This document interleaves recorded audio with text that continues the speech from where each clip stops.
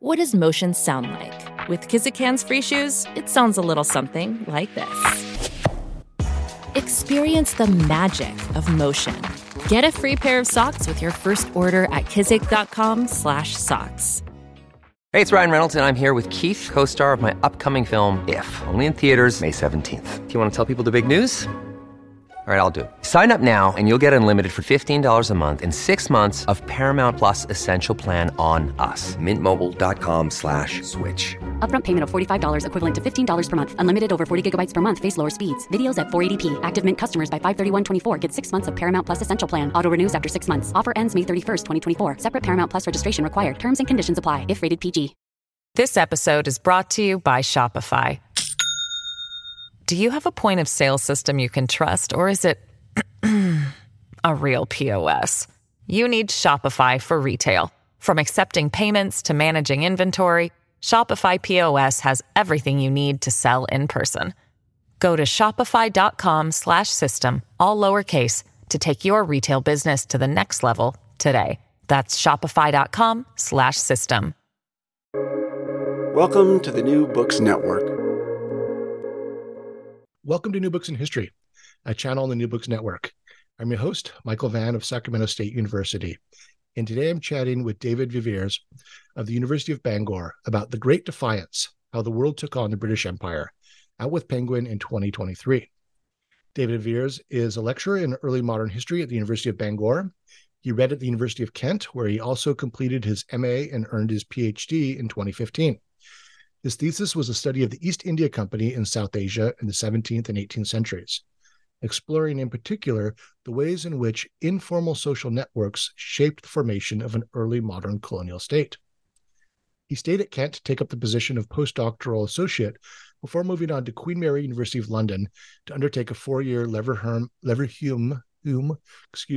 early career fellowship in the School of History in 2018. He joined the School of History, Law, and Social Science at the University of Bangor in 2022, where he teaches courses on 17th century England, early modern Asia, and global history more widely. He is the author of numerous articles, and his The Origins of the British Empire in Asia, 1600 to 1750, was published by Cambridge University Press in 2020. With William A. Pettigrew, he edited The Corporation as Protagonist in Global History, 1550-1750, out with Brill in 2018, and I'll note that is open access. Thank you for that. Much appreciated. The Great Defiance, How the World Took on the British Empire, came out in May of 2023 with Penguin. So David Veevers, David, if I may, welcome to New Books in History. Thanks so much, Michael. Thanks for the introduction. I appreciate that. That made me sound a lot more accomplished than I feel. But yeah, it's great to be here. Thanks for taking the time and interest in the book. I appreciate it. Yeah, no, I've been eager to have you on for a couple months now, so I'm happy to finally chat with you. And before we get into The Great Defiance, please tell us a little bit about yourself and your intellectual trajectory, and I don't know how you came to become the historian that you are now. Gosh, that's a big question. Yeah, I mean, I was really interested. I was at university in the British Empire, but almost in like a boy's own sort of adventure way. These are great stories of heroics and glory forged on foreign shores amongst strange people, and so that was my sort of trajectory at undergrad. And then obviously you become educated in the kind of theoretical and conceptual frameworks around it, and then I became more interested in the way in which empire developed, with a particular emphasis on a kind of subverting that usual narrative and lens coming from the kind of European or British perspective, and particularly interested in the people that encountered the British and how they did that. And so for my PhD, I really looked at the way overseas trading companies like the East India Company, which is a good example of a major success story, relentless rise and becoming the largest corporation, but also the largest territorial imperial power in South Asia in the 18th and 19th century. And looking at that and saying that, perhaps that's a more complicated, developed by the company, its origins being less in London and with the superiority of the British, and more in the sort of way in which the English and later British were able to ingratiate themselves with the people that they meet and work within the existing systems within Asia, which were often quite sophisticated and often far more effective and developed than that in Europe at the time of the early modern period. And so the success largely came in willing to work with those apparatus, as opposed to perhaps the Dutch East India Company that often worked against those and attempted to subvert them or destroy them through violence. And so by the time I finished my PhD and looked at this idea of the colonial state as perhaps not being a European invention, but more this sort of the sort of polity which emerges when you've got sort of European and non-European agency shaping the sort of parameters of the colonial presence. So I was lucky enough to do a symbiotic relationship. Yeah, I think give and take. I think that's probably the best way to describe it. When yes, the company and the British rely on charters issued by the British Crown for their rights, but then that means very little when you round the Cape of Good Hope and you enter the Indian Ocean. That means absolutely nothing to a sultan or to an emperor. They are the people you need to become supplicant to and to acquire privileges and trading rights from. So if you're drawing also, your authority, start to work in their culture of business, right? Present yourself in a certain way, and this is where some of these the guys will become known as nabobs get themselves in trouble, right? Like you need a budget for a tiger, right? Yes, yeah. And the thing is, you've got to, when you learn those foreign business practices, it's like any good business today. To understand them, in many ways, you have to sort of adopt those kind of local cultural and social practices and beliefs. And in the early modern period, when identities and nation states were still emerging, and it was far more sort of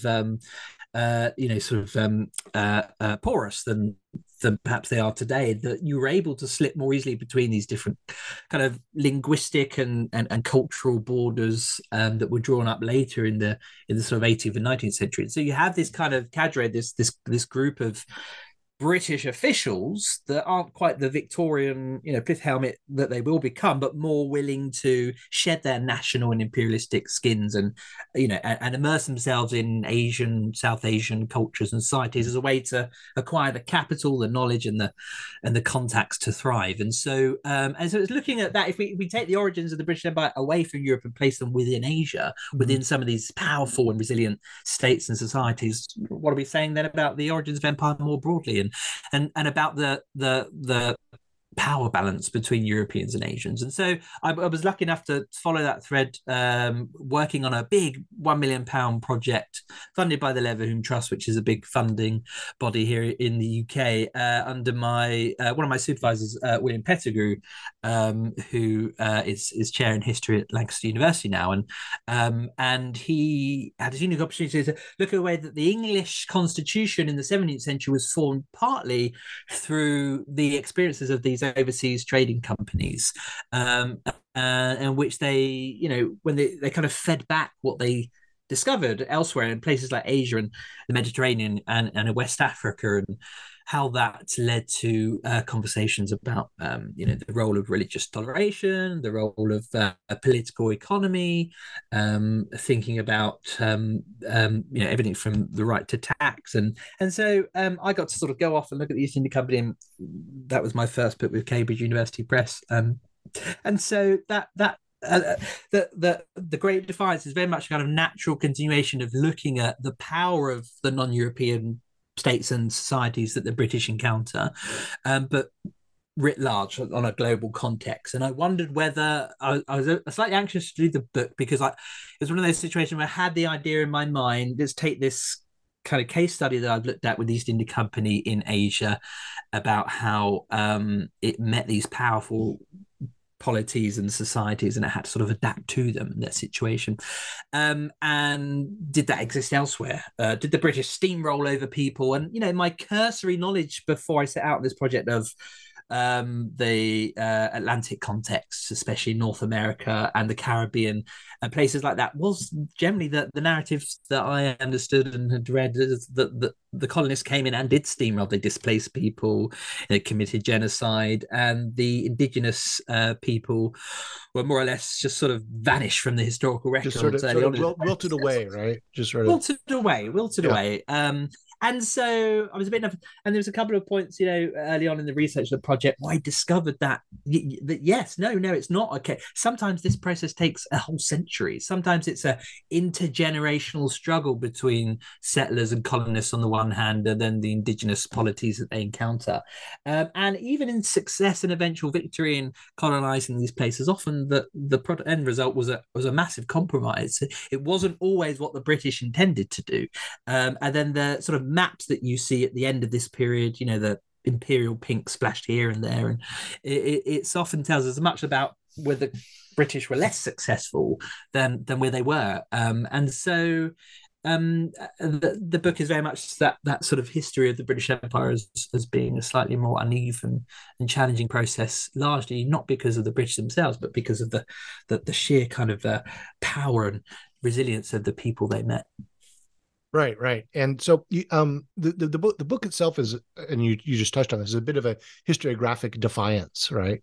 So you're writing against generations of received wisdom and official histories of the British Empire.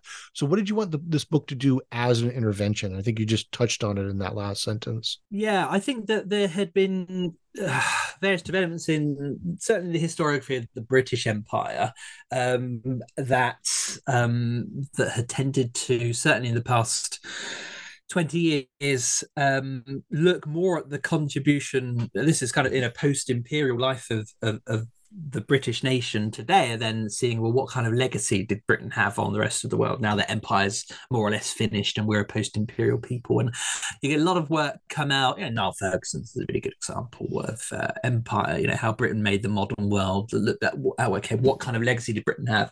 And you tend to get a kind of real flurry of these sorts of works that tended to define certainly the public or the non-specialist perception of that, Britain did some good things, some bad things, but generally we birthed the modern world, based on industry and science and Western ideas and democracy. And so that was a very kind of neat and tidy narrative. But, in some ways that was just the kind of the product of a longer historiography from the 20th century onwards, in which the sort of native and indigenous people were, not at the center of the history of their own environments and societies. And rather a lot of these places, it was the history of what the British were doing there and to those people. And so you get some of these indigenous polities and cultures as acting as these hazy backdrops to English success and victory. Most of our narratives of the British Empire is, based on what we know it eventually becomes in the 19th and 20th centuries, as hegemonic and dominant and successful. And so the narratives we have were predominantly, even, in academic research, just inevitable passive victims of British success and colonialism.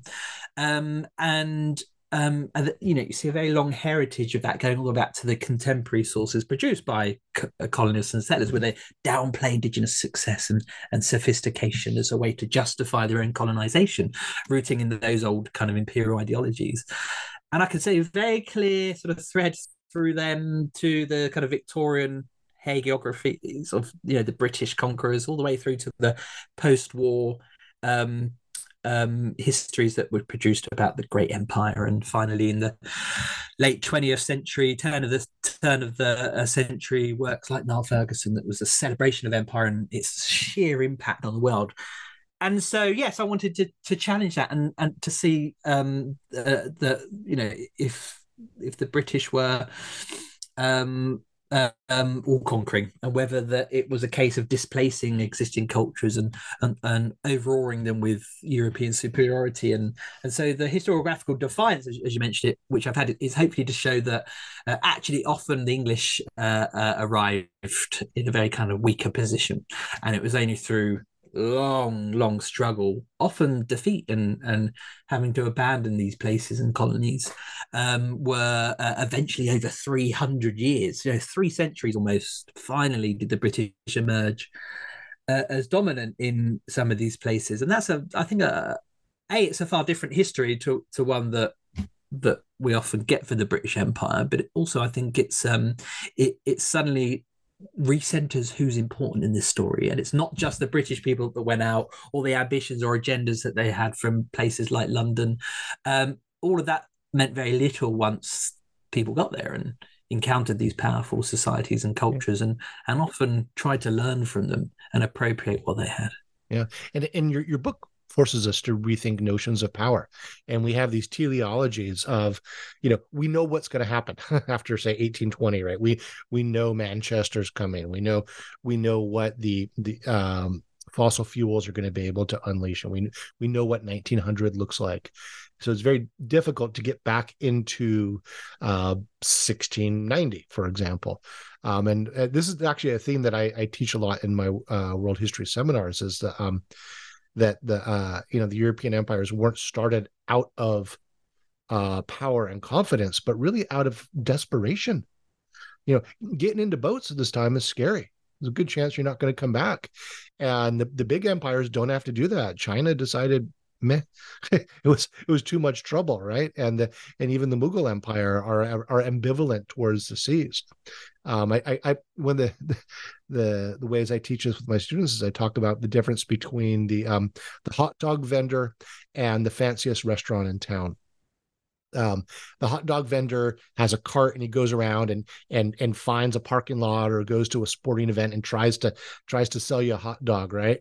And the fanciest restaurant in town, you need to make a reservation, oftentimes days or weeks or maybe months ahead of time, and you better dress nice to go in there. If you don't have the proper clothes, they may make you wear, make that old stereotype of the restaurant where they make you wear a jacket to go in. Well, that's the Chinese economy.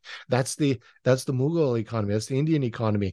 And the hot dog vendors are coming out of this isolated peninsula on the greater Eurasian landmass and doing the dangerous thing and showing up with, as you point out in the book, some pretty modest offerings. Like we've got some wool, which I'm sure you'll love here on the equatorial.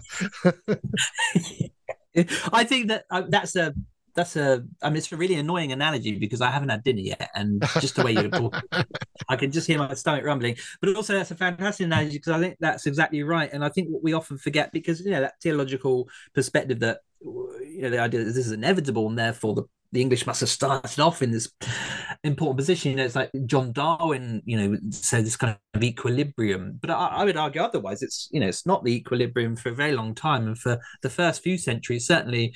We have to think of England as, coming out of the end of the 16th century, especially in the supposed golden age of Elizabeth. There's food shortages, there's inflation. In the early 17th century, England's greatest export, cloth, is depressed and slumped. It's lost traditional markets in Europe.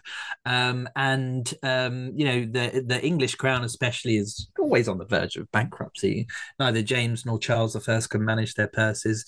There's religious division and conflict that will eventually culminate in civil war in the mid-70s. This is a politically unstable, religiously divided, economically depressed place, and it's always raining. And so I think that a lot of people are kind of, like you said, they're going out not from a position of strength and dominance, but rather in this kind of meek position of needing to find or to solve their domestic problems through the kind of wealth of the rest of the world. The rest of the world is doing pretty good, and I think England clocks what its neighbours are doing in the Iberian Peninsula, Spain and Portugal in South America, and in East Asia, and now the Dutch by the end of the 16th century poking around the routes to Asia, and in the Caribbean, South America, and seeing a kind of an opportunity to solve a lot of the economic and political problems. Everything from dumping England's poor and criminal into North America.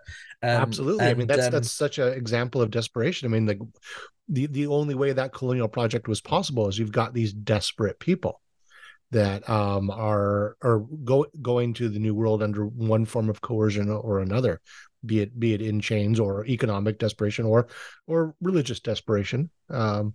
And those are my people. Those are my ancestors. Exactly. and it's funny, but when we see, so they arrive in these places, North America is a great example in that condition, and from that position of weakness, and that's replicated in those early years. If you take somewhere like Jamestown in Virginia, where they're starving to death. The colony is just absolutely abysmal for many years, and far from arriving and displacing and taking over, they are reliant on the indigenous Powhatan tribes for their food.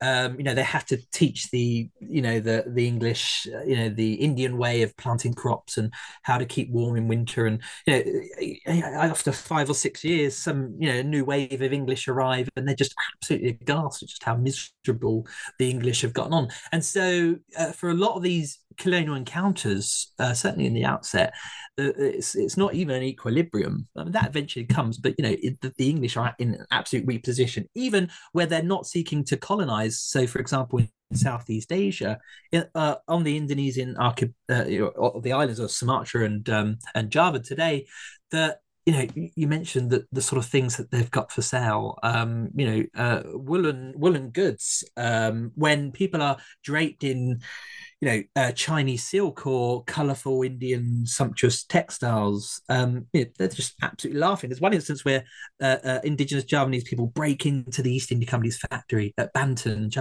and they don't steal anything. And they're like, what the hell is this? And half of it is spoiled in the tropical sun, and they leave empty-handed. And I just think that really encapsulates this first, the first phase of English colonialism, where it's just a really bad showing for it's embarrassing. As an Englishman, I'm sort of reading through these records going, oh, come on, guys, this is just absolutely embarrassing. It's just, so it's not. It goes back to the Portuguese too. I mean, look at the reception Vasco da Gama got when he got to India, seeking Christians and spices and offering, some trinkets there.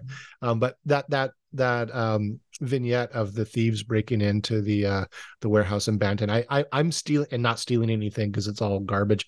I'm stealing that for my lectures, just so you know. You're very welcome. I'm gonna drop that one. So let's get into the organization of the book. It's, what is it, about 14 chapters divided into 3 sections, and it's resistance, hegemony, and survival. And I think you're having a little fun with those heading names, because it's not the resistance that people are expecting, not the hegemony people are expecting, not the survival that people are expecting when they normally pick up a book on the British Empire.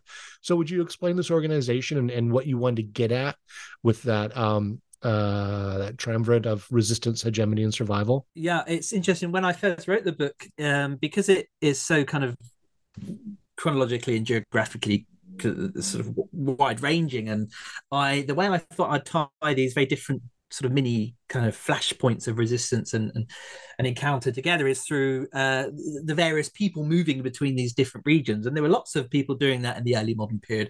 We might have English colonists involved in the conquest of Ireland that then move into the North Atlantic and fund the various colonies in North America. Then you see them investing their profits in the East India Company and going out to it. And I thought that was okay. But then I realized, as I'd sort of written it, that this is reinforcing an English narrative of the empire.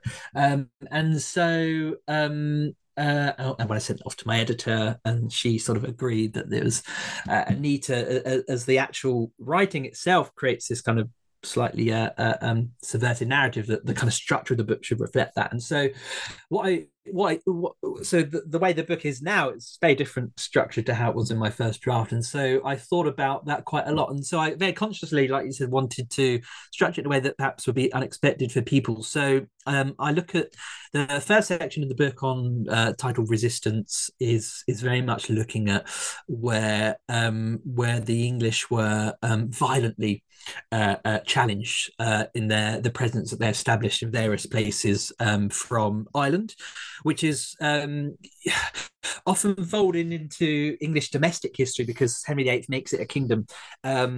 And we often think of it as domestic history for the next 400 years or so. But actually, Ireland is England's first colony, and it remains a colony, de facto colony, very much so. And so that conquest, began in the 13th century, 12th century, and only culminates at the beginning of the 17th century. And so, and it's the conflict that in the 17th century almost breaks England. It's despite the, we hear about the Spanish armadas and English intervention in the Netherlands against the Catholics, but actually the conquest of Ireland eclipses all of those conflicts combined, and it almost breaks the English state, costs 100,000 English lives. And so it's a big, long, bloody conquest. And then that's followed by the other theatres in which the English presence was violently resisted. And so the resistance we're talking about is the indigenous and non-European resistance the English met. And we follow that over to North America, where repeated attempts to establish colonies is met with overwhelming force. In the case of in the Carolinas, in Osamocomoc or today's Roanoke region in North Carolina, and the Carolina Sounds leads to the abandonment of colonial ventures, because indigenous resistance is just too much for the small resources the English can muster. Followed by attempts to colonize New England. The turn of the 17th century, all failures, and then it looks at the conflict with the Powhatan Confederacy, with the establishment of Jamestown, sort of 20 years after the initial Roanoke venture led by Sir Walter Raleigh, and really it takes the English almost half a century to dismantle Powhatan dominance of the Virginia Tidewater region.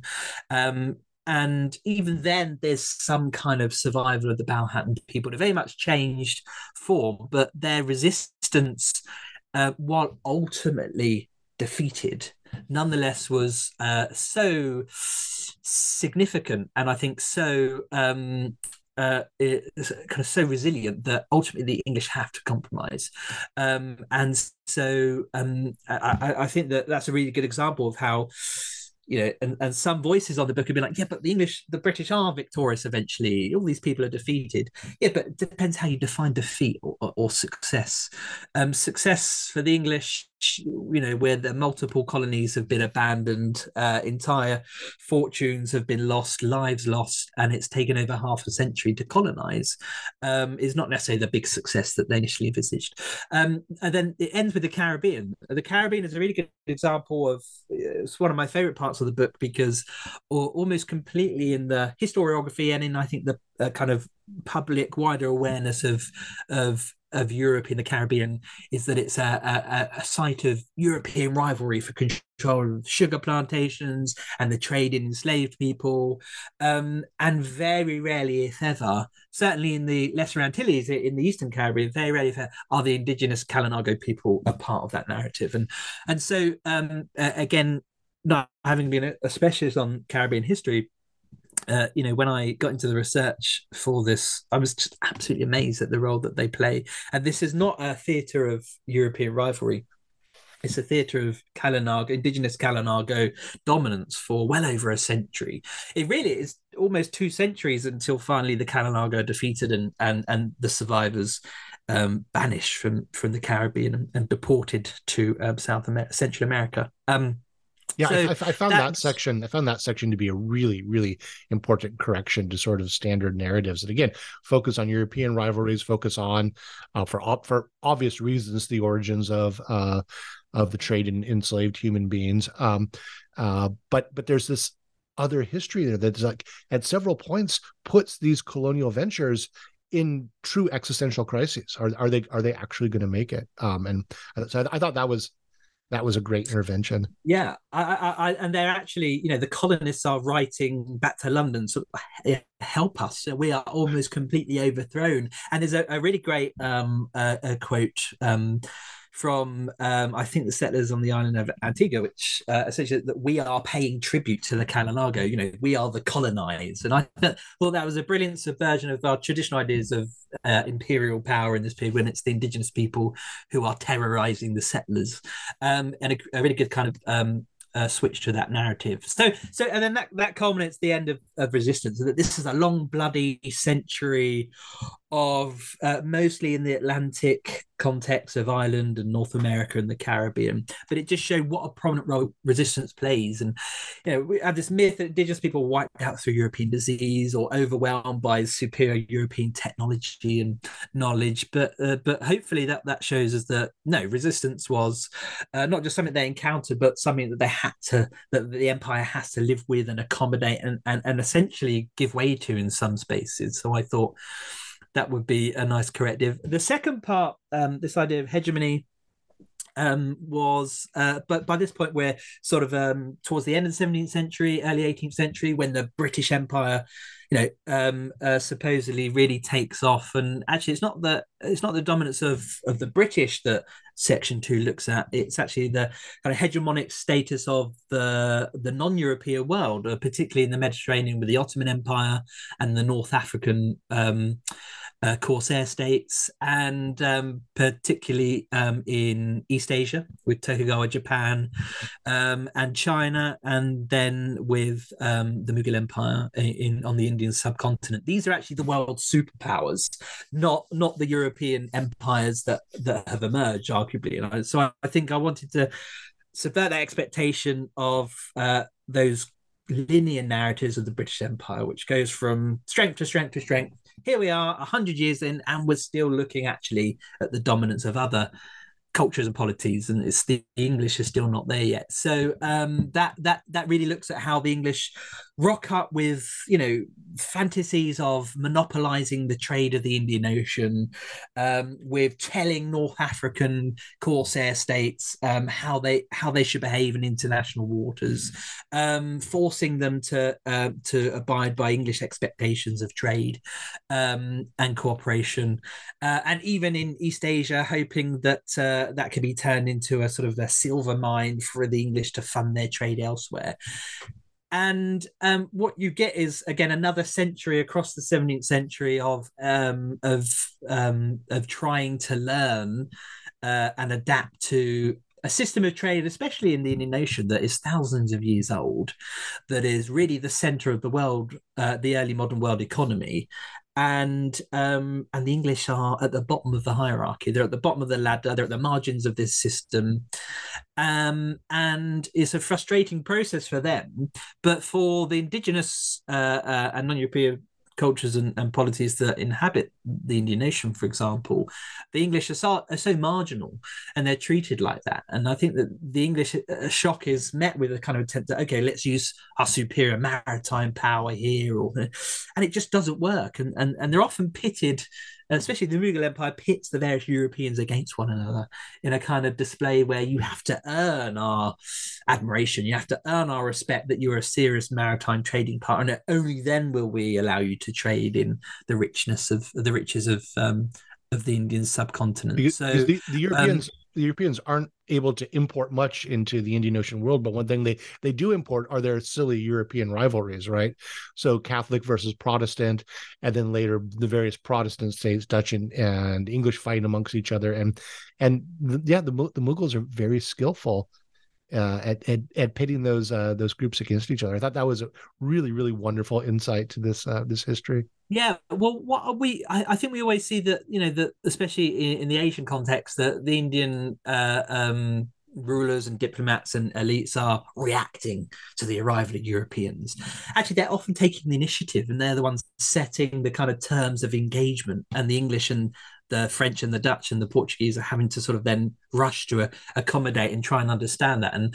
But there's a great part where the English arrive in the Dutch and the Portuguese arrive in Japan, and the Jesuits are desperate for the Tokugawa shoguns not to realize that Europe is riven by schism, that there are the Catholics and the Protestants fighting, and that actually Spain doesn't control all of Europe. It's split into lots of different kingdoms, and the Dutch are only too happy to let the shogun know all the trouble that's going on in Europe, and actually that the Spanish are not in control of everyone, and the Catholic Church is not dominant. And it's just these great ways where then they can use that and exploit it for their advantage. So, but and then so by the end of this period, having learned over 100 years gradually how business is done, and acknowledging finally, sometimes after some quite nasty conflicts that the English lose, acknowledging their place and then working from that kind of position of weakness to be suppliant, to make sure that they play by the rules, to rely less on military force and more on gift giving and treaties. And eventually, by the end of this period, they do successfully establish themselves in places like the Levant in the Eastern Mediterranean and in the Indian Ocean.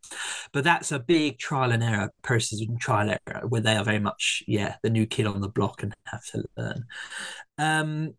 And then for the final section, well, in some of the aspects of hegemony they face are kind of surprising, particularly in the Mediterranean, where they're trying to break into this Ottoman system. But so the biggest resistance are these basically the Islamic equivalent of privateers, right? This whole series of North African pirates. Could you speak to that and what kind of problems that posed to the English? Because that's when we think about empires and hegemony. I think when we get particularly into the Ottoman Empire and the Mughals and so forth, we might forget that things like privateering, which the Europeans are using, are really, really quite active and quite strong. Yeah, I think that, that speaks for particular way that England had to pursue its imperial ambitions, as the English state itself is very weak. I kind of outlined some of the problems. It's really not until the end of the 17th century, early 18th century, where it's got kind of fiscal military muscle to finally project itself. And therefore, the English state relies really on outsourcing its empire and its imperial agenda. And the most common way to do that is by creating trading companies of private investors that are then provided with some kind of autonomy to pursue their trade and on behalf of the crown.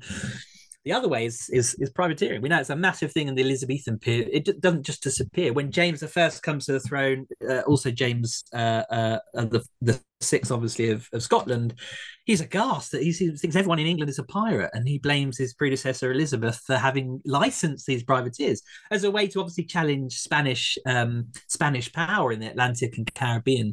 But that's it's a winning strategy. Privateering is a lucrative business, and it does help to undermine the Iberian presence across the world in England, but also in the favour of the Dutch as well.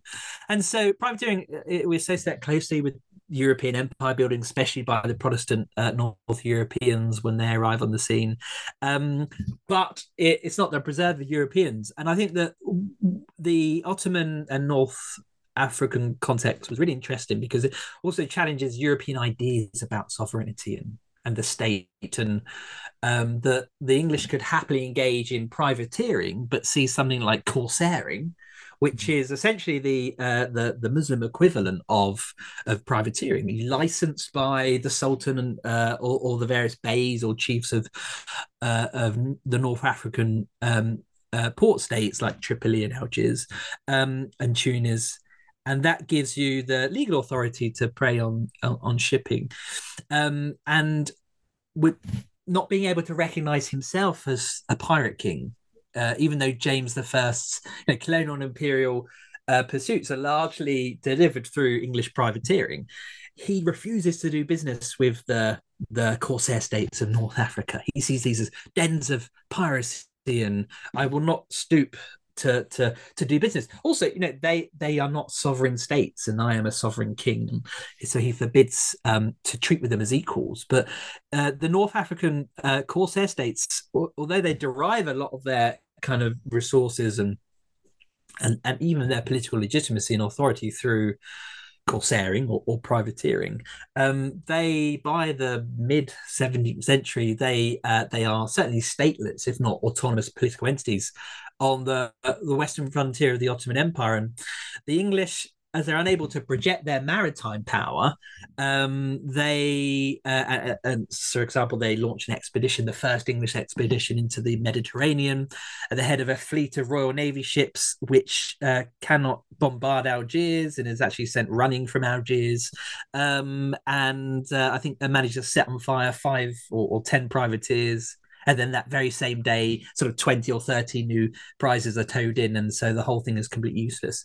It realizes that if it can't use force, then it has to use diplomacy. And by the end of this period, James I is dealing with the North African Corsair states as equal sovereign states, and so it's a great way to show that how whatever England wanted to do, it very rarely actually achieved, and it had to accommodate the realities, the kind of the realities of power on the ground, but also the kind of geopolitical realities, certainly of the Mediterranean, and through a series of diplomatic missions, the North African beys or chiefs succeed in normalizing diplomatic relations with England, even though James was so aghast and so against it. The rest of Europe are quite scandalized.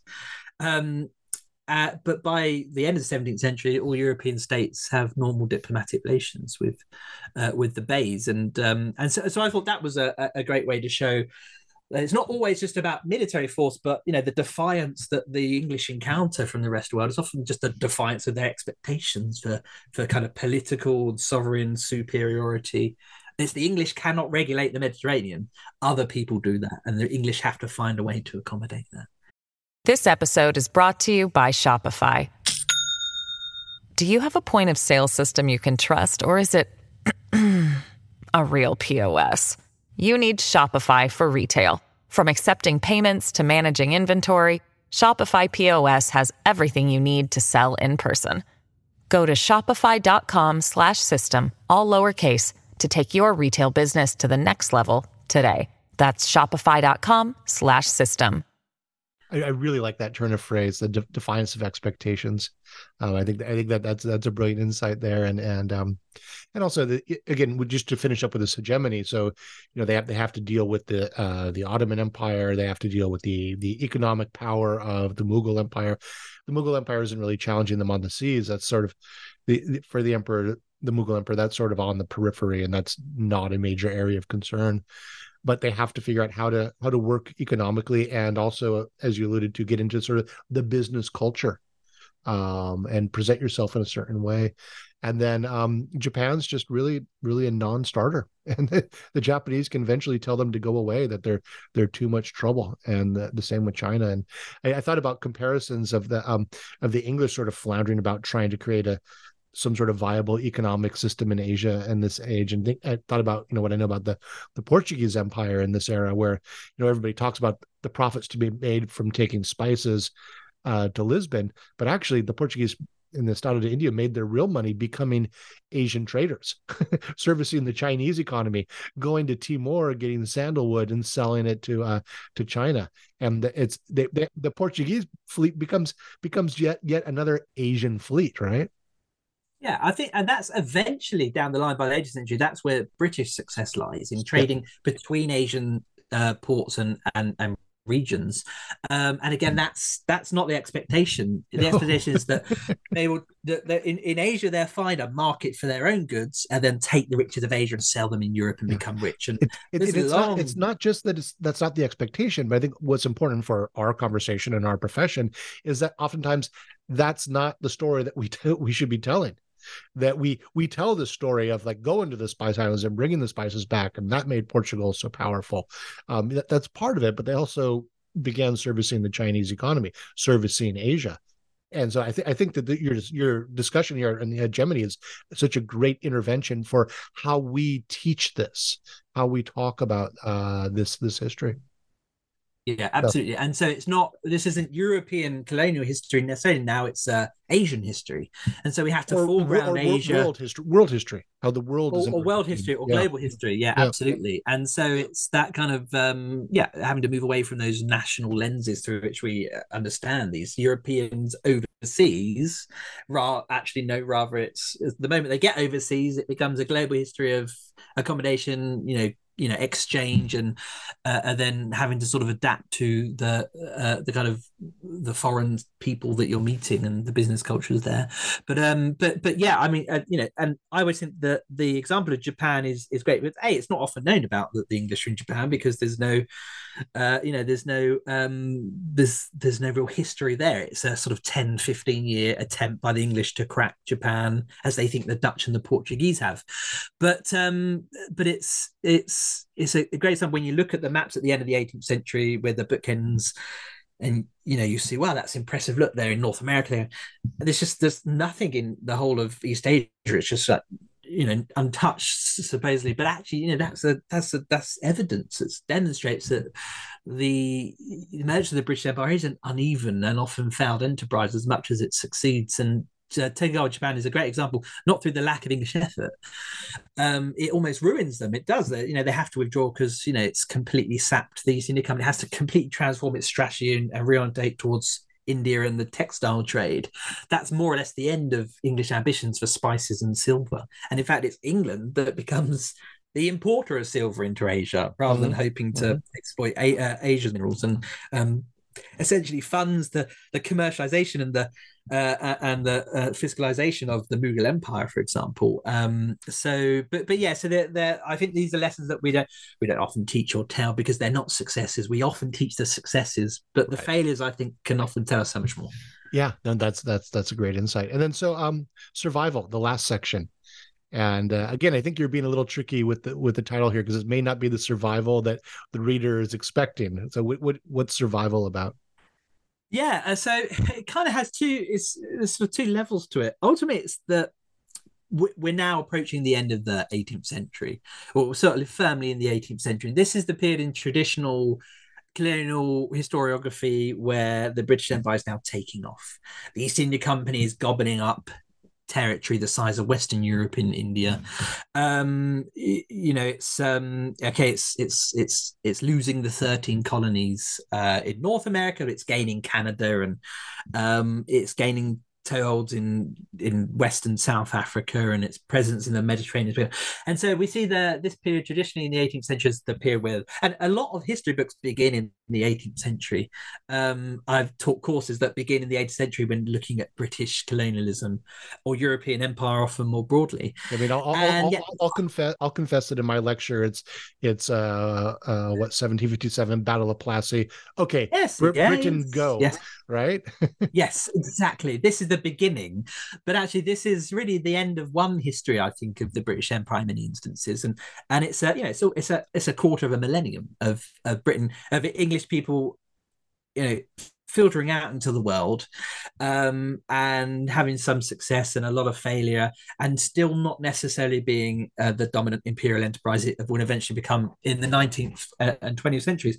So I want to take this period where we start with English or British hegemony and actually show that this is a period in which a lot of non-European indigenous powers are still thriving and surviving as dominant powers, even though by the late 18th century, Britain's commercial and military influence is being felt in a way it hadn't. In 1707, with the Acts of Union, England and Scotland become Great Britain, and the British state is a far more effective and powerful entity than its English predecessor. A lot of the religious and political divisions and instabilities are generally, I'm being very, very general here, but are generally behind it. It's capable of raising the kind of revenue and deploying overseas the kind of military force that it could have only dreamt of 50 years ago. And so we are dealing with a more dangerous and ambitious colonial British state. Having said that, though, there are lots of instances where at the end of the early modern period, the twilight of the early modern period, there are in some cases entirely new non-European polities emerging with imperial and very ambitious agendas of their own in areas of the world like West Africa or India, which we traditionally associate with the British Empire, whether it's the trade in enslaved people to feed its colonies and plantations, which underpin British riches, or whether it's the Indian subcontinent, Plassey, Robert Clive, all the spectacular glory to come over the next century. And so I chose two survivors of the early modern world, those that did not succumb, and far from just not succumbing, in some ways shaped the emerging British Empire in those sort of areas. And other than the Caribbean, that's my favorite chapters to research, certainly, and to write, was the Kingdom of Dahomey in West Africa, which is kind of a quite well known. I think last year the beginning of this year had a Hollywood film about Dahomey. I think the woman, I can't remember, the Woman King. That's right, that's it. And it's quite well known in the historiography in terms of the debate of abolition and what that meant in places like Dahomey. But it has this kind of earlier history where it emerges in a place that is really the kind of the center of Britain and the Netherlands trading enslaved people, which is one of the key pillars of the British Empire, certainly the Atlantic context, feeding into the triangular trade and the kind of colonial commodities that really sets Britain apart in terms of its financial power from other places in Europe. And then you get the emergence of a powerful kingdom, a military kingdom, one that's built on conquest of the coastal states and the slave ports of Ouida and Alada. And it's a polity of centralization, in a sense, a centralized royal power over the economy, society, and its political structure, and to assert itself over its neighbors and to create sort of tributary relationships. And so Britain, in a period where we traditionally see it as emerging as dominant, there are these powers that are emerging too with their own aspirations, and the way in which Britain has to learn, even in the at the height of its power in the later 18th century, it has to learn to accommodate these non-European powers, even in the twilight of the early modern period, which is not a narrative we hear, obviously, traditionally, even by this time. This is after the victory of the 7-Year War, the First World War, where Britain's slapped down France and Spain, gobbled up territory everywhere. Soon they'll face down Napoleon, and yet they're struggling with Dahomey, a kingdom of West Africa. But that was one thing I wanted to do with Dahomey, this idea of survive British expansion in West Africa. And in fact, it kind of set the parameters of how the British could operate there and operate in the terms of the trade and enslaved people. It's not a triumphant story. These are Dahomey is the king of Dahomey, Agaja, wants to enrich his kingdom through the trade and enslaved people. This isn't the Hollywood story where they wanted to abolish it. There's no evidence that happened, although there are attempts to make Dahomey less dependent on selling enslaved people. And so on the one level, it's about showing how Britain could be challenged at the height of its power. On the other one, it's also looking at this very tricky, I'm sure we'll talk about this in a bit, about the kind of current contemporary landscape when it comes to discussing colonialism, but the kind of very controversial subject of Britain's role in the trade and enslaved people, as often rendering West Africa as just a very passive supplier of enslaved people. And you've got this very politically sophisticated, rich culture of Dahomey, and that they can operate from a position of power. They're not just victims of European colonialism. Yes, they are, and the trade in enslaved people in the Atlantic is often is obviously horrific on its scale, its industrial scale and its suffering. But still, Dahomey is a great example of how the British could be forced to give way to West African people, mostly elites, of course. But Dahomey is a great example of the way West African power survives into the 19th century. Right, and not just resisting or defying in terms of military and political power, but also economic power. And you see the exercise of agency of the elite of Dahomey as consumers. And that complicates things for the British, right? Because they once again, British find that people don't want their crappy woolen stuff, so they actually want the really nice cotton from India. So it forces the British to become merchants in the Asian economy, bringing Indian Ocean goods to West Africa to purchase human beings, right? Yeah, they have to play a role in supplying Dahomeyan elites and the Dahomeyan crown. And if they can't fulfill that role, well, then there's no place for them in West Africa. If they can't supply the royal hats that King Agaja loves, the French hats or brandy, or the guns and gunpowder, or most importantly, cowrie shells from Mauritius and the Indian Ocean, which is used as currency not just by West Africans but by Europeans in West Africa. Most importantly, is silk. In the 18th century, century, the big transformation in consumer taste in West Africa is silk, as it is in Europe as well in the 18th century. And anyone worth their salt is draped in silk and is dealing in silk. And so the British, and it says an interesting about, who is setting, British political economy in the global context. It's the people they meet force them to transform their trade routes and their markets they exchange between, and the role they play as suppliers. And I think that the home is a great example of emerging suddenly and transforming British patterns of trade between Asia and West Africa in a way that the British did not intend or look out for, but ultimately benefited them, but perhaps benefited Dahomey even more than that. And so we can't look at this as the British Empire is expanding along British lines, but being transformed and reconfigured and often twisted to meet the demands of powerful people like the Dahomeans. Yeah. And also in this last section on survival, you talk about, the Mughal Empire is going into a period of decline at this point, but there is another South Asian empire that gets kind of marginalized in conventional narratives. Could you talk about that? Yeah, absolutely. That marginalizes, perhaps an understatement. We often go from, so this is the period where we mostly start with the British Empire, and it often begins with the implosion of the Mughal Empire that's dominated the Indian subcontinent for 250 years. And so our kind of linear narratives we have go, implosion of the Mughals and the rise of the British. Whether they're complicit in that implosion or they benefit from it is a debate for historians over the decades and decades. But that's our narrative, and the British Raj appears and is dominant in the Victorian period and beyond.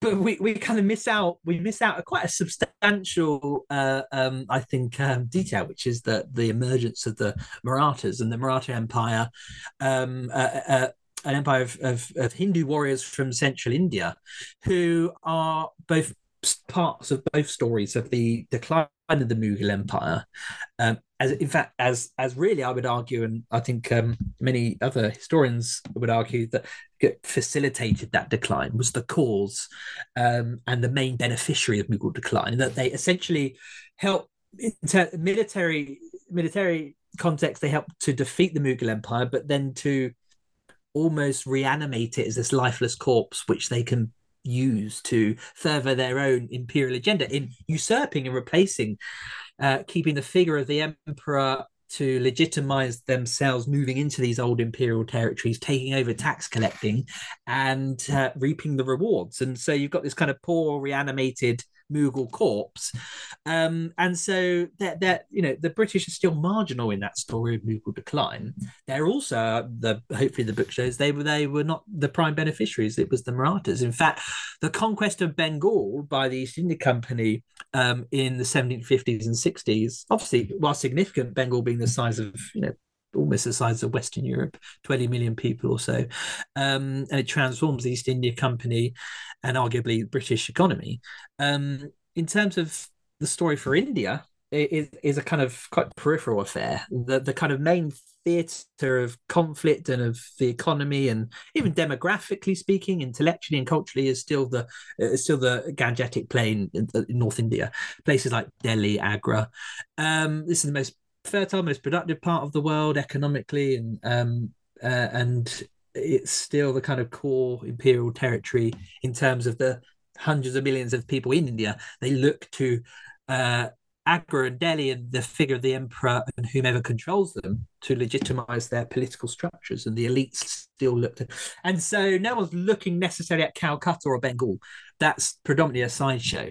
And when Britain attempts to kind of assert itself and kind of challenge the Marathas for control of this kind of limpless Mughal corpse, they fail. They fail on a number of occasions, sometimes in direct conflict with the Marathas, sometimes through the kind of sheer weight of the own problems they've encountered in conquering Bengal. Suddenly you've got a company of merchants trying to run a country. They need to build an administration. They need to provide some kind of services for the people. The East India Company are not interested in that. All they're interested in is maximizing their profits and exploiting the riches of Bengal. And, there's a devastating famine, which, whilst not caused by the British, is exacerbated by their financial demands certainly on the peasantry. So at a time when they should be relieving taxation and providing grain, they are exporting grain and increasing taxation, which leads to the death of about a third of the people in Bengal.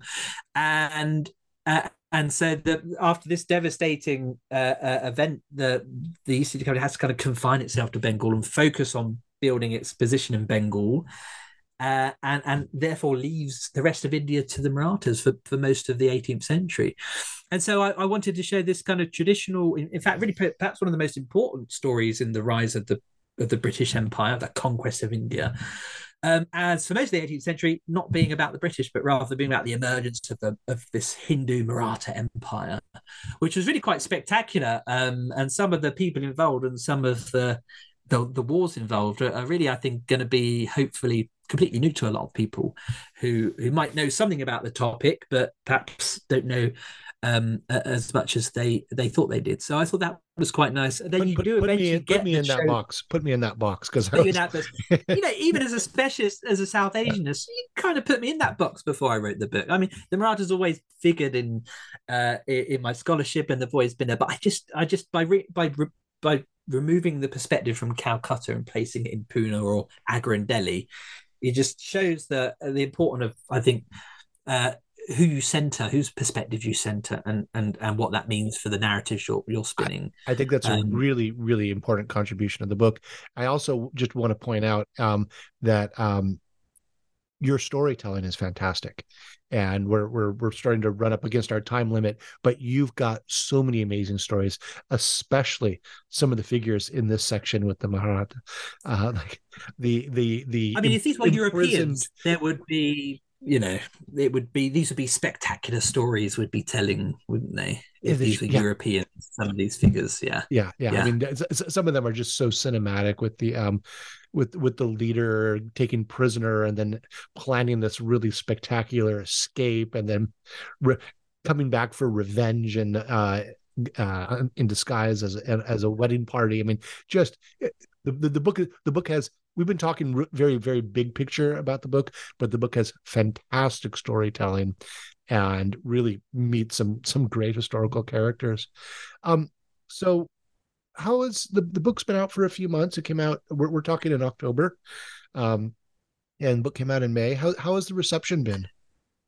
Yeah, thank you. The book came out end of May. The reception, it's been great. I mean, as an academic, we used to, writing maybe for, our immediate peers and our students, and that's been my experience. But academia can often be a closed world. This is the first, I guess, what we call public or trade history book I've written that has reached thousands rather than hundreds. So for me, it's been absolute highlight of my academic career so far. I'm very young, I've just turned 40, so there are hopefully decades ahead. But in terms of the reception, I think that it's a lot of the comments you've made and the themes you've kind of picked out. I think that it's resonated with people. A lot of people not really understanding Ireland as a colony, as a laboratory for English colonialism, and hopefully the book shows also atrocity in great quantity. I've got there's been great response about the people of Kalinago and a real interest in Kalinago culture, and it's resonated with people working on South Asia and especially living in India. So there's Penguins India imprint has released it out there, because I think it's resonated so well. So it's kind of really, hopefully, what it's the global approach I've taken to it. Hopefully it's been able to bring those things into conversation as well. What the English doing in India at the same time that they're doing in the Caribbean and the North America, that's not so different. The experiences may vary, but the essential kind of dynamics at play here will perhaps be similar. So that, I think that's gone down quite well. So hopefully it's merited its a place in in colonial history, and as being a kind of wide ranging and comments of particularly taken to the idea of resistance in a contemporary landscape right now, talking about the British Empire as it's a very kind of polarized idea, as it was great and it's wonderful, and no, it was terrible. And I think that one of the great things we've got now are this in this post-colonial world that we live in, is that I've got fantastic Indian historians writing on the British Empire.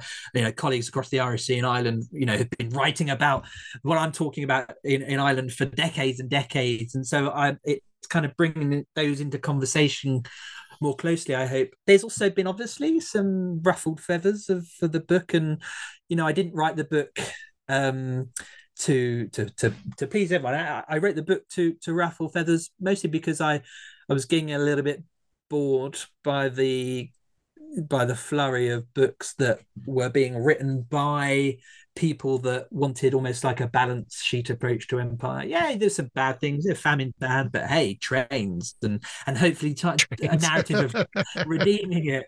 Oh no, the famine terrible, but hey, look at cricket. So I think we balanced that out. Cricket, okay. English law. Yeah, exactly.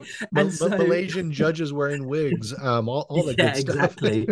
And so I wanted to intervene in that debate, and I wanted to really start from the conceptualization of empire as being based on coercion and exploitation. Empires, for the very nature, cannot be positive forces because they're constructed with the intention to monopolize, to dominate, to control and coerce. And hopefully, certainly the first part of the book on resistance shows that this is like an irredeemable concept that we are talking about. There's no consent in empire. People do not join empires through consent. They are forced through subjugation or otherwise. And so I wanted to intervene in that debate and naturally also show, which I hopefully have done, you mentioned earlier, this kind of historiographical defiance, is to show that there's a kind of a purposeful project over the past century to erase the voices and the agency of the people I've hopefully foregrounded. It's not that people in the Victorian period or in the 20th century didn't know about these things. They often did.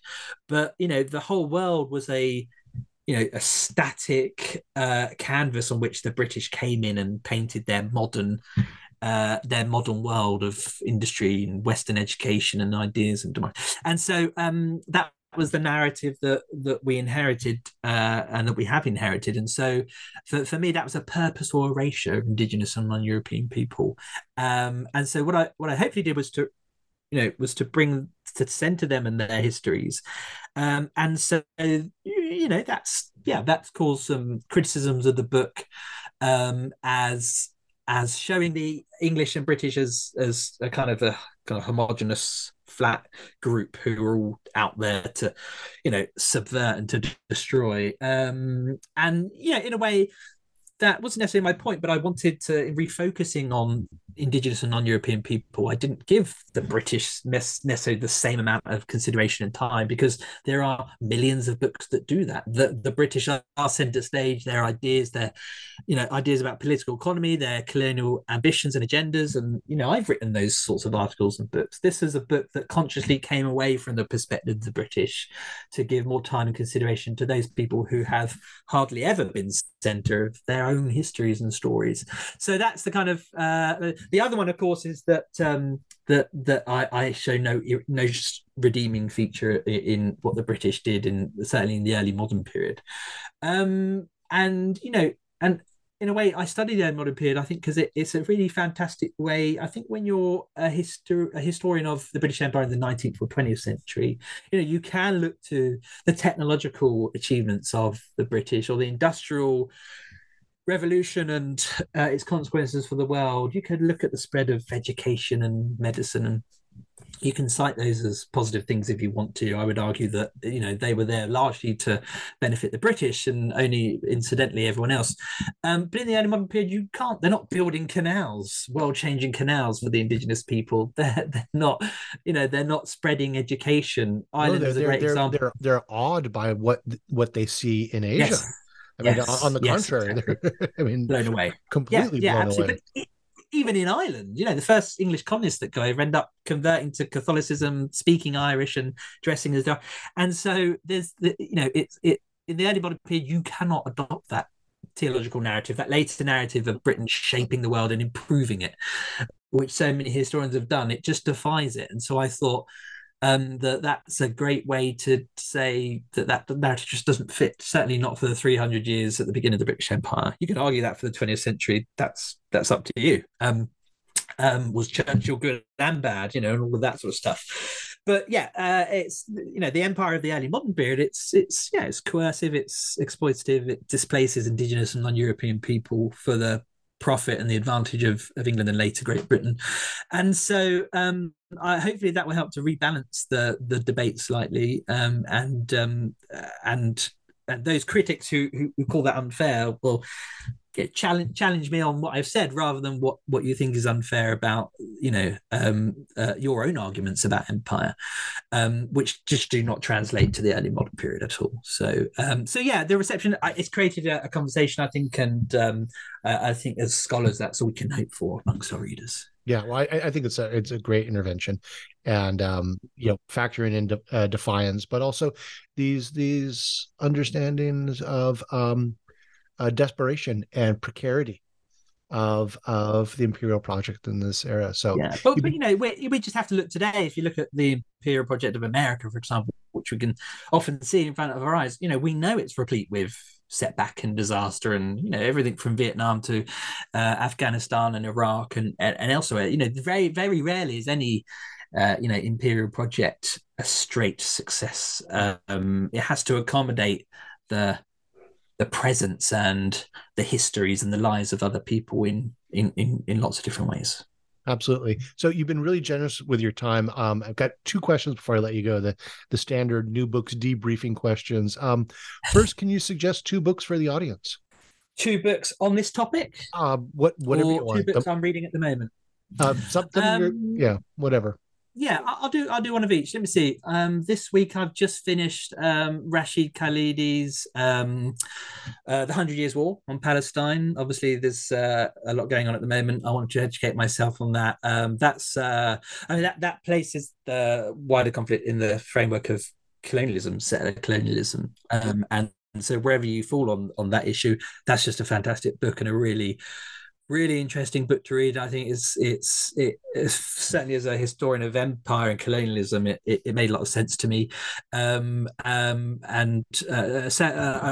Sarah Roy's got a book, I think it's about 10 years old now, but it's Failing Peace, which again is about the Israel-Palestine conflict, and looks at the lives of people in Gaza, which is just incredible. So if you're looking for books... I missed the... Rashid Khalidi was the first author. The second author was... Sarah Roy. Sara Roy. Sarah Roy. It's a really slightly it's quite a tough read, but it's a very honest book. So those are things I've been reading this week. But in terms of past couple of weeks, really fantastic, two fantastic books on the idea of empire. Philip Stern, historian over at Duke, released his Empire Incorporated roughly around the same time as my book, Feels a Friend, and it's a fantastic book. It's about how we look at the British state or the British crown as being the main engine of imperialism, but actually corporations, trading companies were. So obviously you can see how I find that interesting. As you point out, that goes all the way back to Ireland, right? Yes, exactly. The British state couldn't do it, so they had to... Yeah, so they outsource it to the Corporation of London, Londonderry in Northern Ireland. That was a London colonisation and plantation project. That's really brilliant. And the other book I read, really fantastic, is a new one by Charlotte Lydia Riley. She's a historian here at University of Southampton. She has a fantastic book called Imperial Ireland that released a couple of months ago.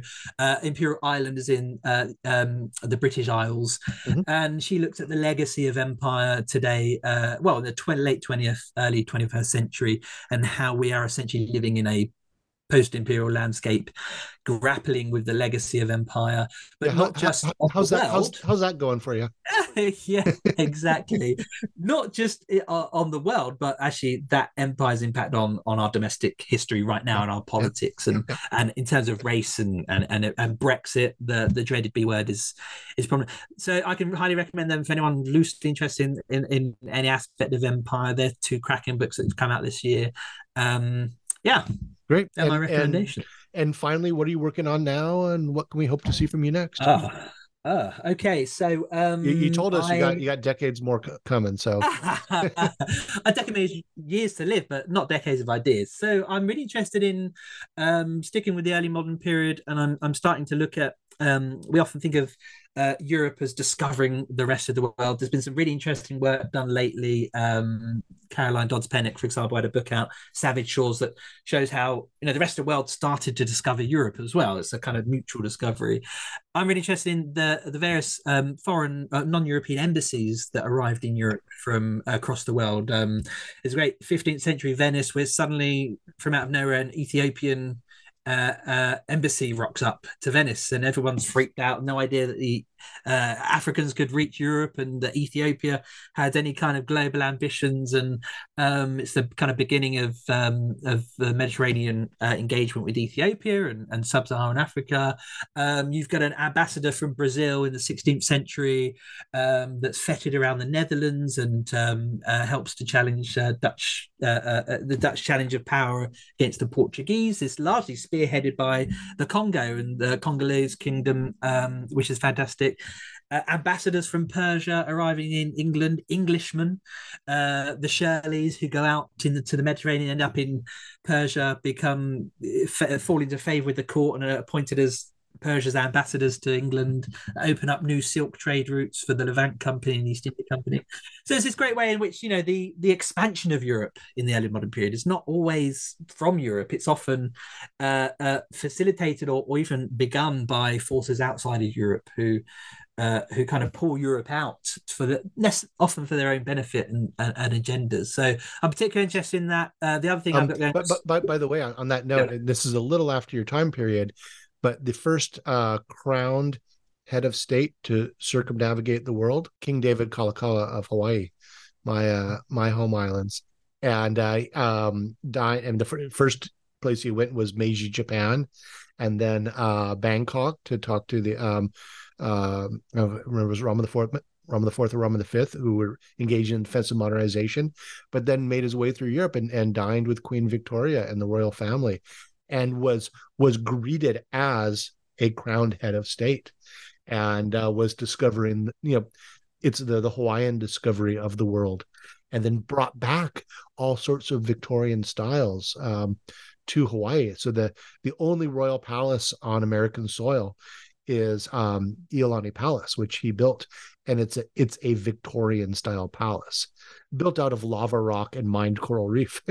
That's amazing. That's an amazing story. Incredible. Yeah. But it just goes to show, it's just, even after decades of scholarship in world and global history, I think there's still these big entrenched narratives of Europe expanding out into the world that, as successful as our fields have been, have still not managed necessarily to entirely sort of dissolve those of their kind of dominance. So that's good. The other one, a brief mention, is that I'm really interested in the lives of rulers after they've been deposed by the British Empire, and are often, very rarely, this is one of the few redeeming features of the British Empire, very rarely were heads of state killed, but they're often exiled into different parts of the British Empire.